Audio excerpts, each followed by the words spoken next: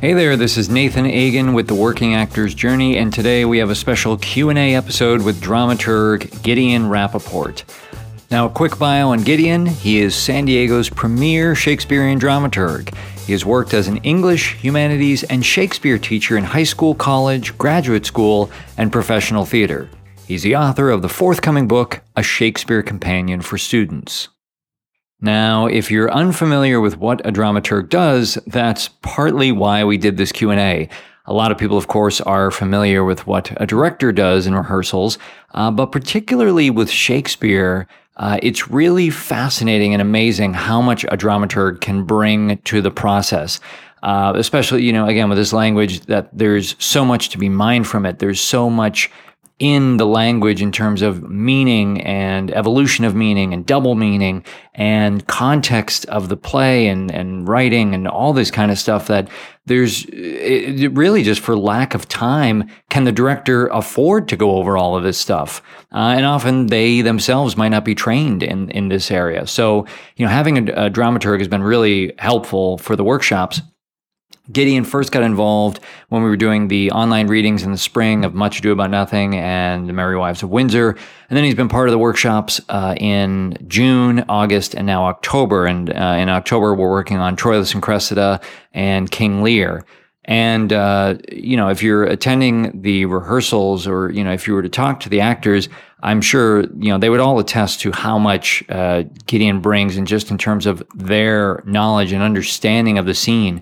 And as we talk about, it's really collaborative that, Gideon is working in tandem with the actors and the director to, create that vision of the scene. And really, above all, to make sure that the meaning is clear. That's really what his job is. So we had a great, Q&A session with Gideon, and actually one of the actors from King Lear from the scene had a couple more questions. So you hear Gideon working in real time with somebody, answering some questions, helping them understand things, and it's just really wonderful. So I hope you really enjoy this conversation. And as we mentioned, if you're part of the workshop, definitely continue attending the rehearsals, but also we'll have final performances of the two scenes the last week of October. That is going to be Tuesday, October 27th, and Wednesday, October 28th, both at 5 p.m. Pacific. Tuesday is Troilus and Cressida. Wednesday is King Lear.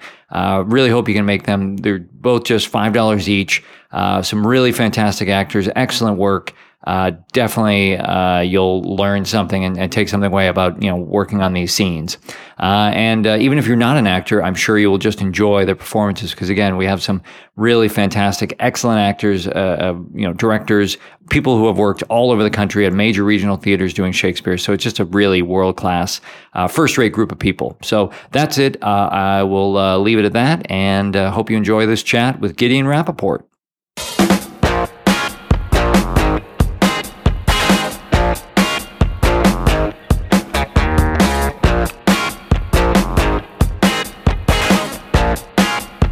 Well, Gideon and I were just talking about the rehearsal for Troilus and Cressida last night, and it's to share with you guys. It's really wonderful to see. It's one of those things where you can't help but smile when you're watching other people smile. That kind of thing. Like when you see the actors are having fun, like it just becomes more fun for you. And I mean, I would imagine, Gideon, that's a bit your experience. Like you can see it's enjoyable for you because you see the actors having fun. Absolutely. And it's the kind of fun I want them to have, which is digging into the text and figuring out what it means. Dakin Matthews gave a wonderful talk last week or 2 weeks ago on all the rules that he doesn't believe in acting Shakespeare. And it was a great long list of things, and I've been recommending some of them. But the bottom line for him was it's all about the meaning. What is the meaning of the line, and how can we get it across? And you break every rule in order to do that and make it clear. And that's absolutely right. And that's what I strive to do. And when we have time to work with the actors on getting that, on accomplishing that, it's a lot of fun for me. And what I found is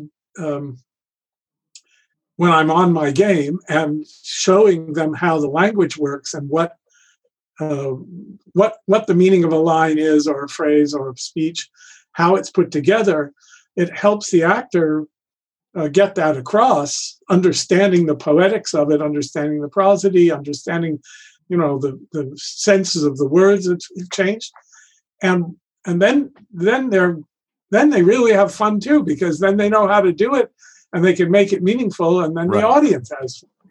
Right. So I've often said that boring Shakespeare is a product of actors getting up on the stage, having memorized their lines, but imagining themselves dragging this huge sack of words along on their backs while they're emoting all over the place and inventing emotion. And there is nothing more boring than Shakespeare done like that. Right. But if you pin the actor to particular meaning, the particular meaning of every line, the actor discovers the character and then becomes the character. And of course, then gets applause. So as I tell the actors, if you want the audience to mean their applause when they applaud for you, you better mean what you're saying when you're saying the words. Right. Well, and I know you know Armin Shimmerman, and I've heard Armin describe it this way, that it's this combination of pathos, logos, and ethos that a lot of younger actors can just lead with that pathos, with just the emotion. Well, if I just show that I'm angry or in love, then it'll be clear. But of course, you're missing out on the logos, the meaning and the logic of what Shakespeare has written. And of course, if you just do that without the emotion, then it becomes dry and boring. And, correct. And the ethos is also part of it, because Shakespeare's vision is also a moral, spiritual vision.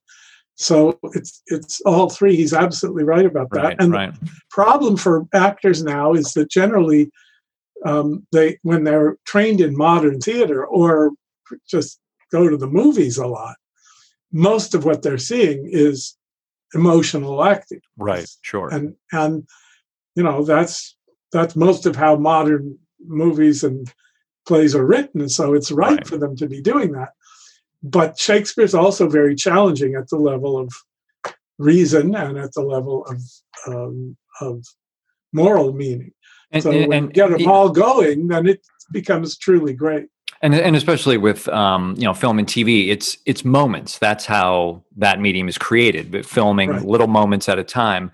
And of course, Shakespeare is all about sustained thought and emotion and all that kind of stuff. So yeah, it's a very different approach. Now, I wanted to kind of start at the top, because for a lot of people, coming to theater and certainly maybe even coming out of school or training, the dramaturg might be a position they are totally unfamiliar with. They might not have encountered, in school. And so what do you feel like they're just suddenly, like, on the first day of rehearsal, well, who is this person? What do they do? Like, what do you feel like you're responsible for with a production, just so people can have a better context?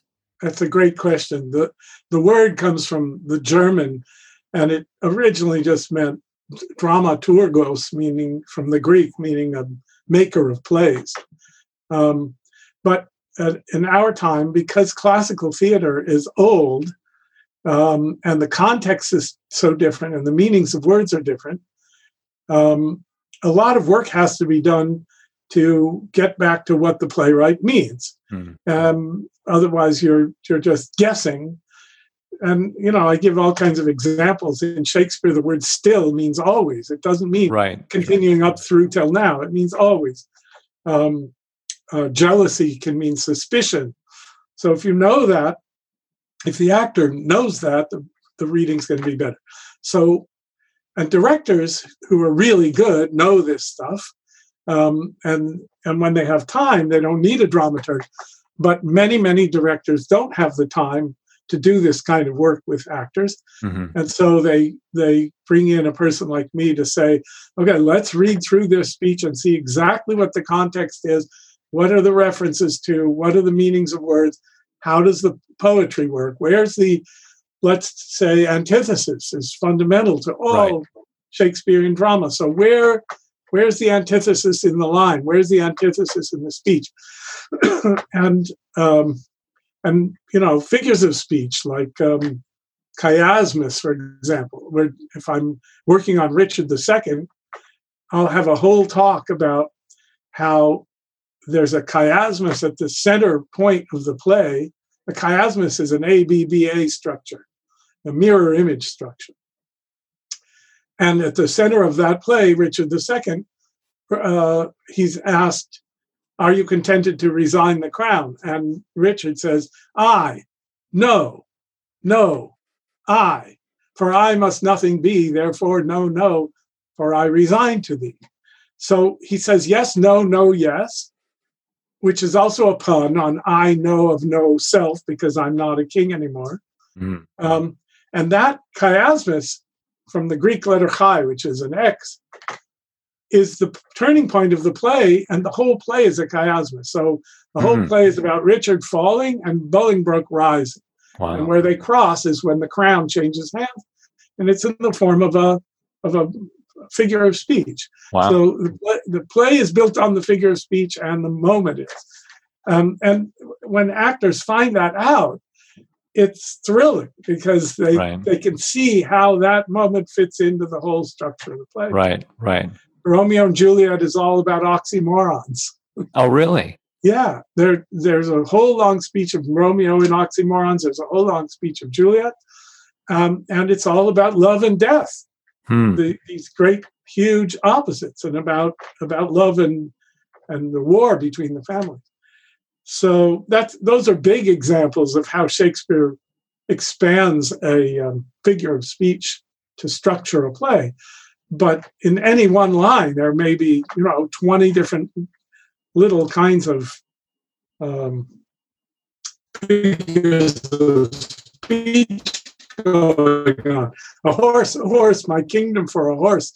In my book, I list, I think, 12 or 14 figures of speech that line embodies.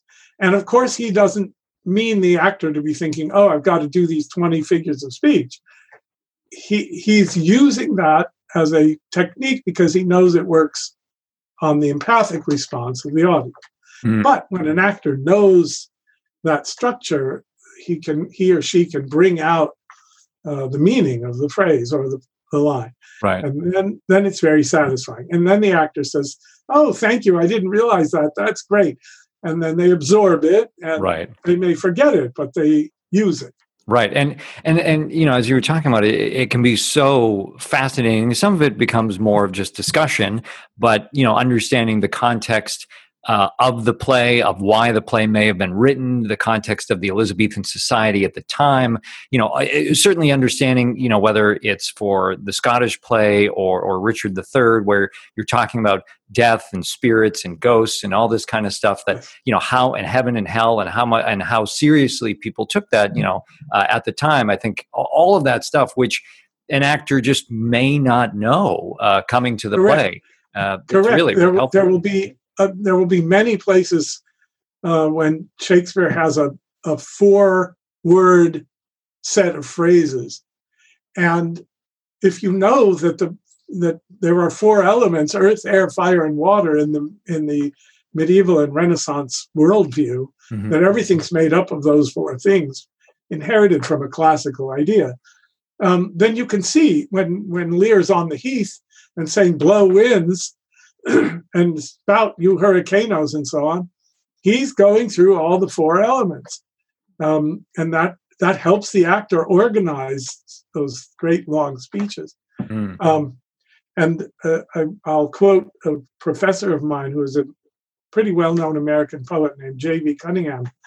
He taught Shakespeare, among other things, at my school, and he said, if you want to know what Shakespeare thought about ghosts, read everything said about ghosts in Hamlet and believe it. What did they believe about ghosts? Well, they believed all these things. Right. So that was in keeping with his dictum, which is that in Shakespeare, foreground is background. Shakespeare will tell you almost everything you need to know to understand the context, but you've got to know that he's telling you that. So he'll talk about the humors. Or the humorous man. What does that mean? Well, there are 4 substances or spirits in human beings called humors. And if you know what they are, blood, phlegm, black bile, yellow bile, and what they correspond to, what they do to our psyche, a lot comes clear in the speech or even in characters. Well, and you just mentioned Hamlet. We were talking about, maybe it's an example of the chiasmus that, but the very opening lines of Hamlet, where let's see, it's Bernardo who's on watch, and he says, "Who's there?" And Francisco says, "No, you tell me who's there." And it's just like, it's the guy who's not on watch is demanding an answer. So you just immediately have this reversal and inversion. And of course, because they're both terrified of running into a ghost. Right. That's absolutely right. And it creates the mood that Shakespeare wants to there. Right. It also starts the play with a question. Right. And the play is filled with questions. And it also starts the play with a lot of orders. Stand and unfold yourself. Right. And at the end, you get go bid the soldiers shoot. And all the way through the play, there are all these imperatives that everybody's giving to everybody else. And it's just, it can be so helpful, for the director, for the actors to know that's how the very opening lines of the play, that like we have this inversion, something is off. And so that, and by everybody knowing that, it could inform the set, it could inform the lighting, the acting, obviously, all this kind of stuff that, to really kind of get across to an audience that it's not just two guys going, "Hey, who's there?" No, you tell, no, there's a moment Shakespeare has created. And that's, and in fact, if you look at the words in that scene, as the scene unfolds in the first 30 lines or so, one of them says, "What has this thing appeared?" And then the next line is an apparition. And then it's a ghost. And then it's a ghost that looks like the former king. So there's a succession of words from the most general word, which is thing, to much more specific, all of them building this sense that they're terrified of the appearance of this. Right. And of course, that scene's another great example, and later when Hamlet joins them, of, remembering they did all these plays in the middle of the day, but Shakespeare used his words to tell the audience that it was dark as night and you couldn't see, very far and all this kind of stuff. So just understanding everything is in the words. It's right there. But to highlight that for the actors, I think can be really helpful, that it's right there.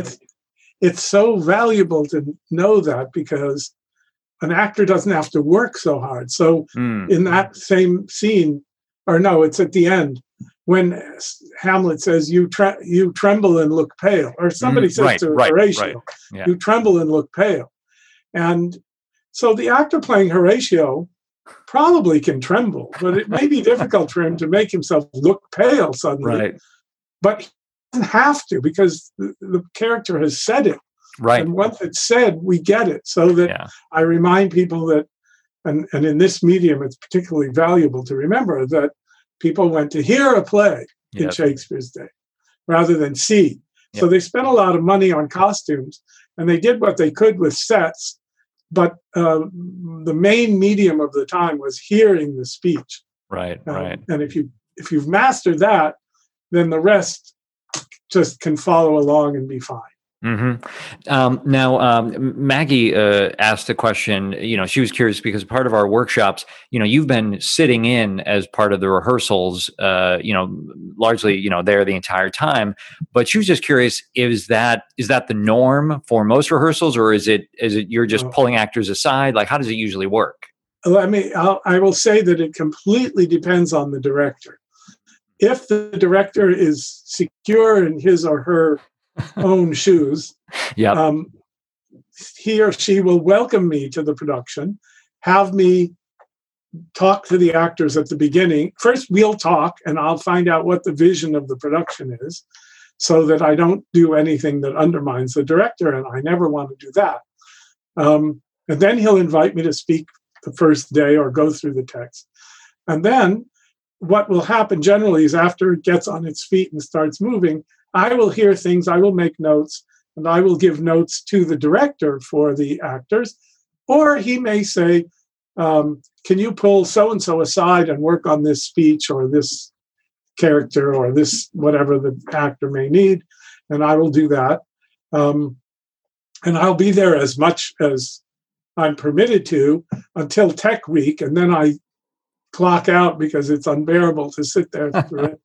But then I come back for dress rehearsals and last rehearsals and give notes, either directly to the actors if the director wants me to, or to the director who passes them on. And in this way, I can help keep people honest about the text. One of my big things is don't memorize your speeches until we've worked, until you've understood them, because it's much harder to unmemorize and rememorize a mistake than it is to get it right in the first place. So I like to be there at the very beginning and just clarify errors in whatever, stresses, pronunciation. Sure. But it's always a symbiotic. I mean, obviously it's a medium that requires collaboration. Right. And it's always a symbiotic relation between the director and the dramaturg. And I mean, I've been thrilled with our productions online here because the directors are so grateful to me and welcoming, and I can feel free to make suggestions and then withdraw them if they don't want to do it. But so it feels really nice. It feels really nice to be able to have these conversations. Well, there are directors who are much more sensitive, and they will say, "Okay, come in and speak about this, and then go away. I don't want." And that's fine too. I'll do. Right. I want to adjust to how the director sees the production. Well, what I've enjoyed is, a lot of the time I feel like it's presented by you as options. Here's what you can do. Here's what you can do. Here's what I believe the text is saying. But ultimately, you're the one out there. So yes, that's absolutely that's right. And there are two things to say. One is that I don't, like most directors, I don't like to give readings. I will do it from time to time, and I will forget because it seems so obvious to me. But generally, I don't like to give readings. I like to just say, try hitting this stressed word instead of that pronoun, and then the actor gets it. And the great thing is when the actor does that, suddenly it's, aha, that's what it really means. And so I don't have to argue. It's like right. It becomes self-evident. But it's also true that the actors, it's the actor's tuchus up there on the line, right? If something goes wrong, it's the actor going to take the heat, and if it's great, the actor's going to get the applause. Right. So I want to give as much clarity about meaning as possible, but finally, the actor's got to feel what's the word? Buy-in or engagement with however he or she is doing that line, and I have to let that happen. Now, sometimes actors will say, I keep doing that. I don't mean to. I really want to do this. Right. And then I will keep them honest by saying, you told me that you wanted to do it like this. So sure. Thank you. Right. But there are times when, like, Tony is, very assured about saying, no, I know it's wrong, but we have to do it that way so people can understand it. And okay, fine. Yeah. You're the one playing Lear, not me. Right. I mean, it's almost like I've done productions where you have an accent coach listening, and they're like, this vowel was, you flattened it, or it went too American, or it went to, you need somebody listening, or I think it can be very helpful to have somebody listening. It's funny. You've heard me many times say the word is to, not to. Right. Well, I remember once when I was in London seeing a play at Shakespeare's Globe, and in the program, this might have been, or this was quite a while ago, but the director was listed as master of the play, which is, a very grand title, but it seems almost like something that you could assign to the dramaturg as well, that somebody who really needs to know the whole play backwards and forwards, inside and out. That was originally in Shakespeare's time, it was the master of the book. They didn't have directors. Everybody knew what they were doing, but they had a master of the book. So the book was the script of the play with all the entrances and exits, and sometimes players' names and what props had to be brought on and stuff like that.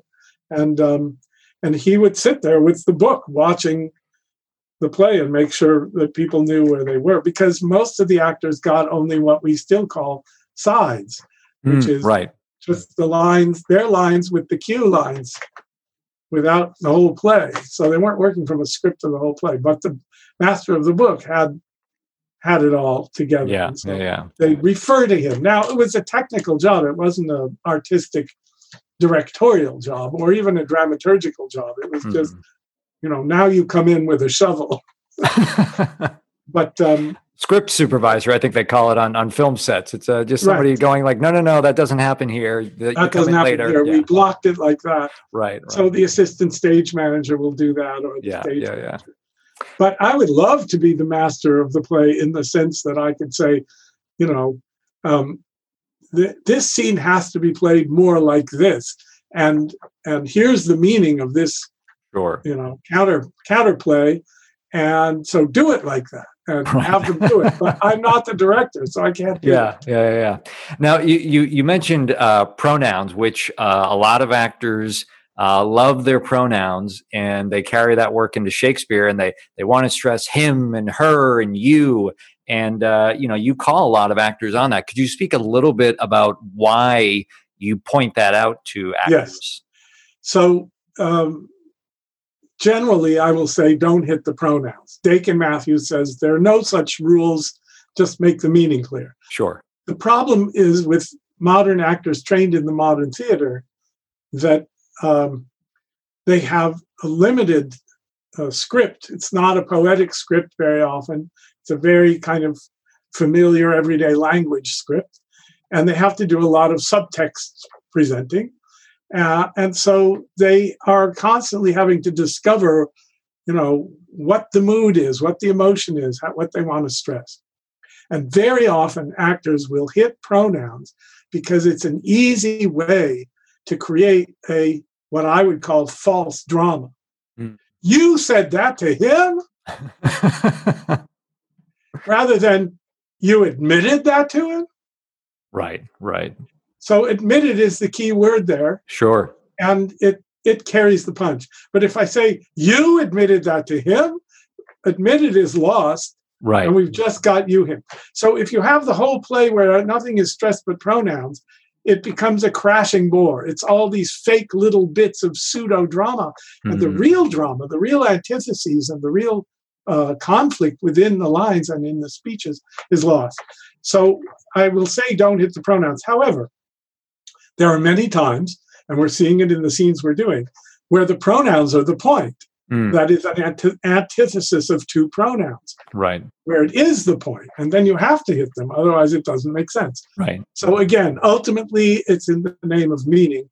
But where actors are stressing pronouns where I think they shouldn't, it's because they're substituting a pseudo-drama, a pseudo-dramatic emotional moment, tiny moment, for the real thrust of the meaning of the line. And what I try to do is show them where that real thrust is. And when they get it, it's liberating. It's because, as I repeat over and over, Shakespeare supports his actors really well. Right. If you get what he's doing, you don't have to work so hard. You don't have to invent these little mini dramas, because the drama is there already in the key words. Yep. Now, one of our actors for the workshop, Maggie, is here, and she wanted to ask a question about Lear. And so, Maggie, I've opened up your mic. Okay. We can hear you. So, yeah, go ahead. One of the places was when it's when she first says to him, you're old, you need guidance. Please go back to my sister. And she says, I'll just say it all real straight. Say you have wronged her, sir.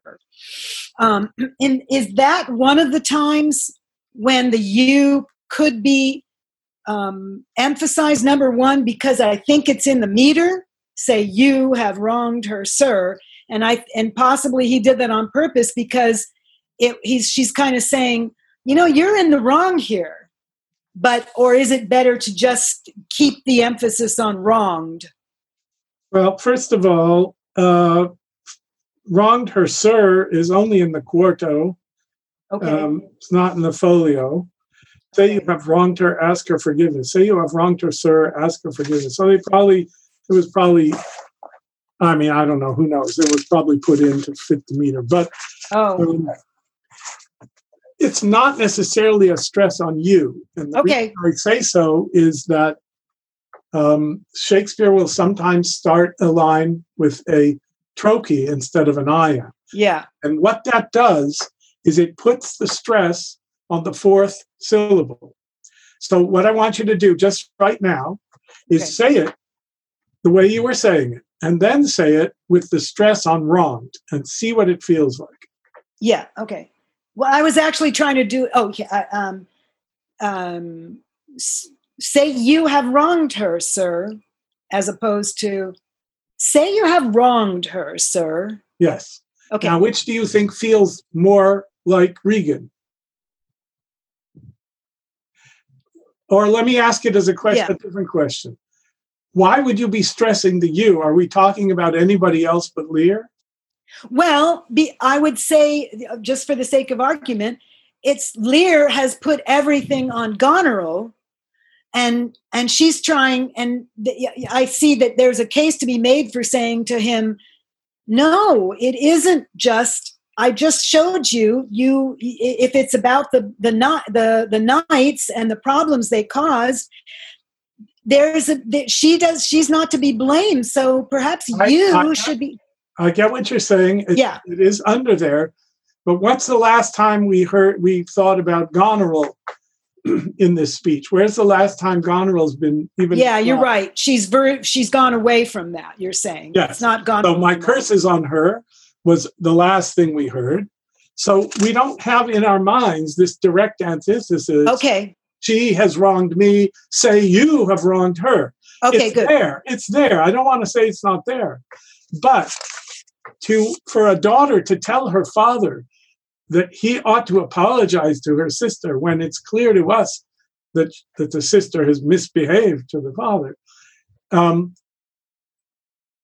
I think that the sentence gets more power if you put it on wrong. Okay. However, I'm going to say to you, you try it both ways, and you figure out which feels right to you. Okay. But the key is not to force it. So don't. If you feel that you have to push that you so hard in order to get us back to 6 or 8 lines earlier for the meaning to come across, it's probably not a good idea to do that work. Yeah. The thing is, I was when I was first doing it, I was not putting any emphasis on you. I was keeping with the wronged. But then I started, playing with it and the meter stuff. I didn't quite understand. You said that there's a reason to not think that the you is being emphasized in that meter. But It was also because she's pointing out to him, you're an older person, and there's some case to be made for you making some mistakes, even without thinking specifically of Goneril. But I don't care either way. I'm looking for, but like you said, I'll try it. I'll play with it some. I want to read Lear's speech. Okay. And I want to read it to you hitting the pronouns. And I want you to compare it to what it sounds like when I don't hit the pronouns. So you have said, let's say Regan says, say you have wronged her. Okay. Ask her forgiveness? Do you but mark how this becomes the house. Dear daughter, I confess that I am old. Age is unnecessary. On my knees, I beg that you'll vouchsafe me raiment, bed, and food. Yeah, well, of course, when you do them all, it's unbearable. Now, listen again. Okay. You say, Regan says, say you have wronged her. Ask her forgiveness. Mm-hmm. That's what it's saying you've wronged her. Do you but mark how this becomes the house. Dear daughter, I confess that I am old. Age is unnecessary. On my knees, I beg that you'll vouchsafe me raiment, bed, and food. Mm-hmm. Okay, this is, he's playing at this, but this is the outrage to have to beg your daughter for raiment, bed, and food. Absolutely. In other words, it's all about meaning. So what is the intended meaning of the exchange? Mm-hmm. And more well, a little bit kind of, it's less the emphasis on the personality, even though personality has some, I think that's when somebody brought, maybe you brought, we brought up how modern actors do it. And I think that's because there's a modern ethic that puts so much emphasis on the value of the individual, which is a good thing, yes. But to the detriment then, like you say, of some of the other important issues that are going on. More right. You couldn't be more right. And when Nathan said before about quoting Armin, the idea of logos and ethos as well as pathos, the ethos of this is a complete reversal of the order of nature and the order of the universe. Regan is overturning the order of nature in her relation to her father, and she's asking him to agree to that overturning by asking Goneril forgiveness, and then he dramatizes how ridiculous that is, so that there's this whole overturning of the values of the society that are assumed by the audience. Mm-hmm. And you're absolutely right that if you emphasize only the personalities and therefore only the pronouns, you've lost that whole thrust of the meaning of this overturning of the ethos. Right. Another question I had about the use of sir, is there a significance to her continually saying, "Oh, sir, this, sir, that," rather than father? I don't know whether that's an issue or not. Of course. I mean, okay, so it's much more it's like there's a formality there. It's somewhere between absolute formality, which would be Your Highness. Okay. And total familiarity, which would be Papa. Okay, that helps. Or Father. To this day, the Queen is called Mum by the people speaking to her. They don't generally say Your Majesty. I suppose in formal occasions, of course, they do, but when you're introduced to the Queen, you say, "Yes, Mum." It's just Mum. Mm-hmm. So it's not so formal as she could be, but you're absolutely right that it is more formal than Dad. What she might say. So she starts by saying, "I am glad to see Your Highness." Yes. That's line 129. Yeah. And then she says, "I pray you, sir." So that's already demoting him from highness to, just a lord. But would it have been, I don't know how to say it. It's like, would a daughter have continually addressed her father as highness? No. Okay. She wouldn't. No, but she starts that way because it's a formal greeting. Yes. Okay. Then she comes down from that. All right, I'm gonna jump in because I know we could talk. What I love is we can talk at length over just 2 lines, but and there's so much more we could talk about. But okay, good. Yeah. Thank you very much for the questions, Maggie. Really appreciate it. So, and for those who are interested, you can either, if you're part of the workshop, sit in on the Lear rehearsals and see more of that, or you can come to the final presentation of the scene, and I'm sure that'll be a lot of fun. Now, Gideon, I just had a couple other short questions, or maybe I don't know if there's direct answers, but now that we in these workshops we have actors who've been doing this for decades, and some actors who are maybe a little bit newer to this. They have maybe some experience with it. Do you feel like there's something that you notice that older actors are able to do with a little bit more speed or efficiency, where younger actors have challenges, and if those younger actors could overcome that hurdle, they would be working at a higher level? Is there something that you've noticed? Yeah, I wouldn't say it's a specific hurdle, but it is the aggregate force of experience. Sure. So when I'm working with an actor like Sapna, for example, I make a suggestion and she takes it. And then there the next line, there might be some fuzziness. And then I make a suggestion about that. And then she takes that. And over time, it gets better.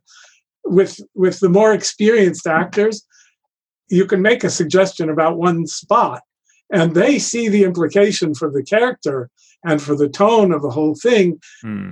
I had a great art teacher who used to say, if you change any brush stroke in a painting, you have to repaint the whole painting. It changes everything. Wow. That is, every little detail changes the relation of the whole. And so the more experienced you are as an actor, the more you have a sense, a knack, which is what Shakespeare had, a knack of the feel of the thing, of the meaning of the whole. And then you're constantly making these subtle adjustments, even in response to, a change in one particular phrase. Whereas the younger actors, they're still building the performance out of all of these parts. Right. Well, and knack of the whole isn't necessarily there yet. And of course, in some, it's already there, and they're just better. They're ahead of the game. Well, and it also brings up the point about the kind of lack of ego around notes. That I think in general, and I can attest to this. If you're sitting around at the end of rehearsal, it's the older actors that almost say nothing when they get notes. It's the younger actors that need to pipe up and defend or explain. Well, this is why I did it this way, and this is, and it's just like, it doesn't matter. Just take the note and do that. That's if they trust the director. Right. The director. Yes.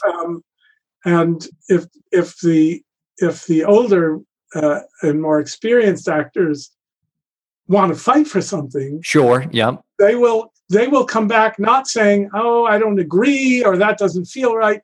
They will come back saying, "Well, what I was aiming for was this." Right. And then the director says, "Oh, that's interesting. Maybe that's right." Or he'll say, "I get what you're doing, but I want it like this." And then they'll do it because they're capable of doing it however he wants them to. Right. Exactly. That's the gift of the actor, is to be able to make real the director's vision and Shakespeare's vision. There are moments when there are bits of friction like that. But in the best actors, young or old, it's not about ego. So one of the most important things to know as an actor is that you don't exist in this play in order to win applause at the end and be loved. You exist to be a medium, like any musician, of the composer's art. You exist to be a character that gets across the meaning of the play. And you have, in a sense, as an ego, to disappear. And the greatest actors who earn the greatest applause are the ones who most completely disappear into the role and make the role absolutely believable and real and present and alive. And then, of course, they're loved. It's a byproduct. But if you go on stage trying to earn love from the audience by imposing your ego on whatever is happening, all it does is just make the audience feel, well, that guy's showing off. And it's getting in my way of appreciating the play. Right. So it's a constant give and take. That the actor must be constantly surrendering his ego to what's right. And the dramaturg also has not to be, or the director has not to be, just a tyrant and imposing a will when he's not right. He's got to be able to listen and sense where the actor is and what the actor can do and what the actor imagines he can do, and foster that. So it's always a collaborative thing. It's always a give and take at its best. At its worst, it can be very painful for everyone. A resistant actor is painful for a director, and a tyrannical director is painful for an actor. But we have not seen that in our production. No, we've been very fortunate. Everybody's been very collaborative. It's good. Just not the best people going. Yeah. So. Now, I wanted to finally mention you have a book called A Shakespeare Companion for Students. Is that out now, or when will it be out? Not out. I'm looking for a publisher. Okay. If anybody knows a publisher who wants to see the proposal, let me know. Okay, perfect. I'm trying to get it proposals into publishers and get it read so that we can find a publisher for it. Yes. Oh, great. And actually, I posted an excerpt of your chapter on satire with Troilus and Cressida, since we're working on that. So people can check out a little bit more about that play, because it's certainly, I think, for most people, an unknown or underappreciated play. So they can just get a little bit more understanding of what Shakespeare was doing there, and then come watch the scene. So cool. It's unique in Shakespeare's works, because it's the only formal satire, and it's not even an exact kind of satire. So people have misunderstood it. So I tried in my little essay to make clear how we're to see the play, and I think it helps get the overall picture. And once you get that, you realize it's a very great play. Yeah, it is really funny, the way he just lampoons a lot of the Hector and Achilles and Ulysses, and I mean, there's some amazingly dense language, some really, really interesting. I mean, it's the kind of play that you see the monologues and you're like, boy, that would make a great audition piece if I can crack it, because I'm sure nobody hears this. Right, and it's also a very timely play because it's about the collapse of civilization, and it's what it looks like when civilization falls apart. Right. As we talked about those kind of parallels to Julius Caesar, of what happens when everybody takes the law in their own hands and that kind of stuff, and makes decisions for the quote good of the people, good of the society. Well, great, Gideon. Thanks so much for chatting. I mean, I know we could chat for another hour or two on any two lines in Shakespeare, but this has been really, really wonderful, and so thank you so much for your time. My pleasure. All right, so this is Nathan one more time. Again, really hope you enjoyed that chat with Gideon. And as he mentioned at the end, if you or you know someone who is in the publishing business and want to help spread Gideon's work even further, definitely get in touch with him. Or get in touch with me, and I can certainly forward that information along to help his book get published. And again, one more quick reminder, you can attend the final scene presentations the last week of October. October 27th is Troilus and Cressida at 5 p.m. Pacific, and Wednesday, October 28th is King Lear at 5 p.m. Pacific. We got James Newcomb directing Troilus and Cressida with Ross Helwig, Sapna Kumar, and Marcella Toubert. And King Lear, we got Jeffrey Wade directing with Tony Amendola as Lear, a party played at Utah Shakespeare, Elizabeth Dennehy as Goneril, and Maggie Velter as Regan. So both great scenes, each only $5. There are links, in the show notes and episode description, all that kind of stuff. But tickets are on sale now, all virtual, and hope to see you there. Hope you're doing well. Hope you really, again, enjoyed this conversation with Gideon as a dramaturg, and hopefully perhaps the next time either you have a monologue to work on or in rehearsals, and you have some sway or influence, maybe encouraging people to include a dramaturg in the process, or just seek one out on your own, because it's only going to advance your work and your understanding of what you're doing and make it that much more enjoyable and clear for the audience. So that is it. Hope you're doing well. My name is Nathan Egan, and enjoy the journey.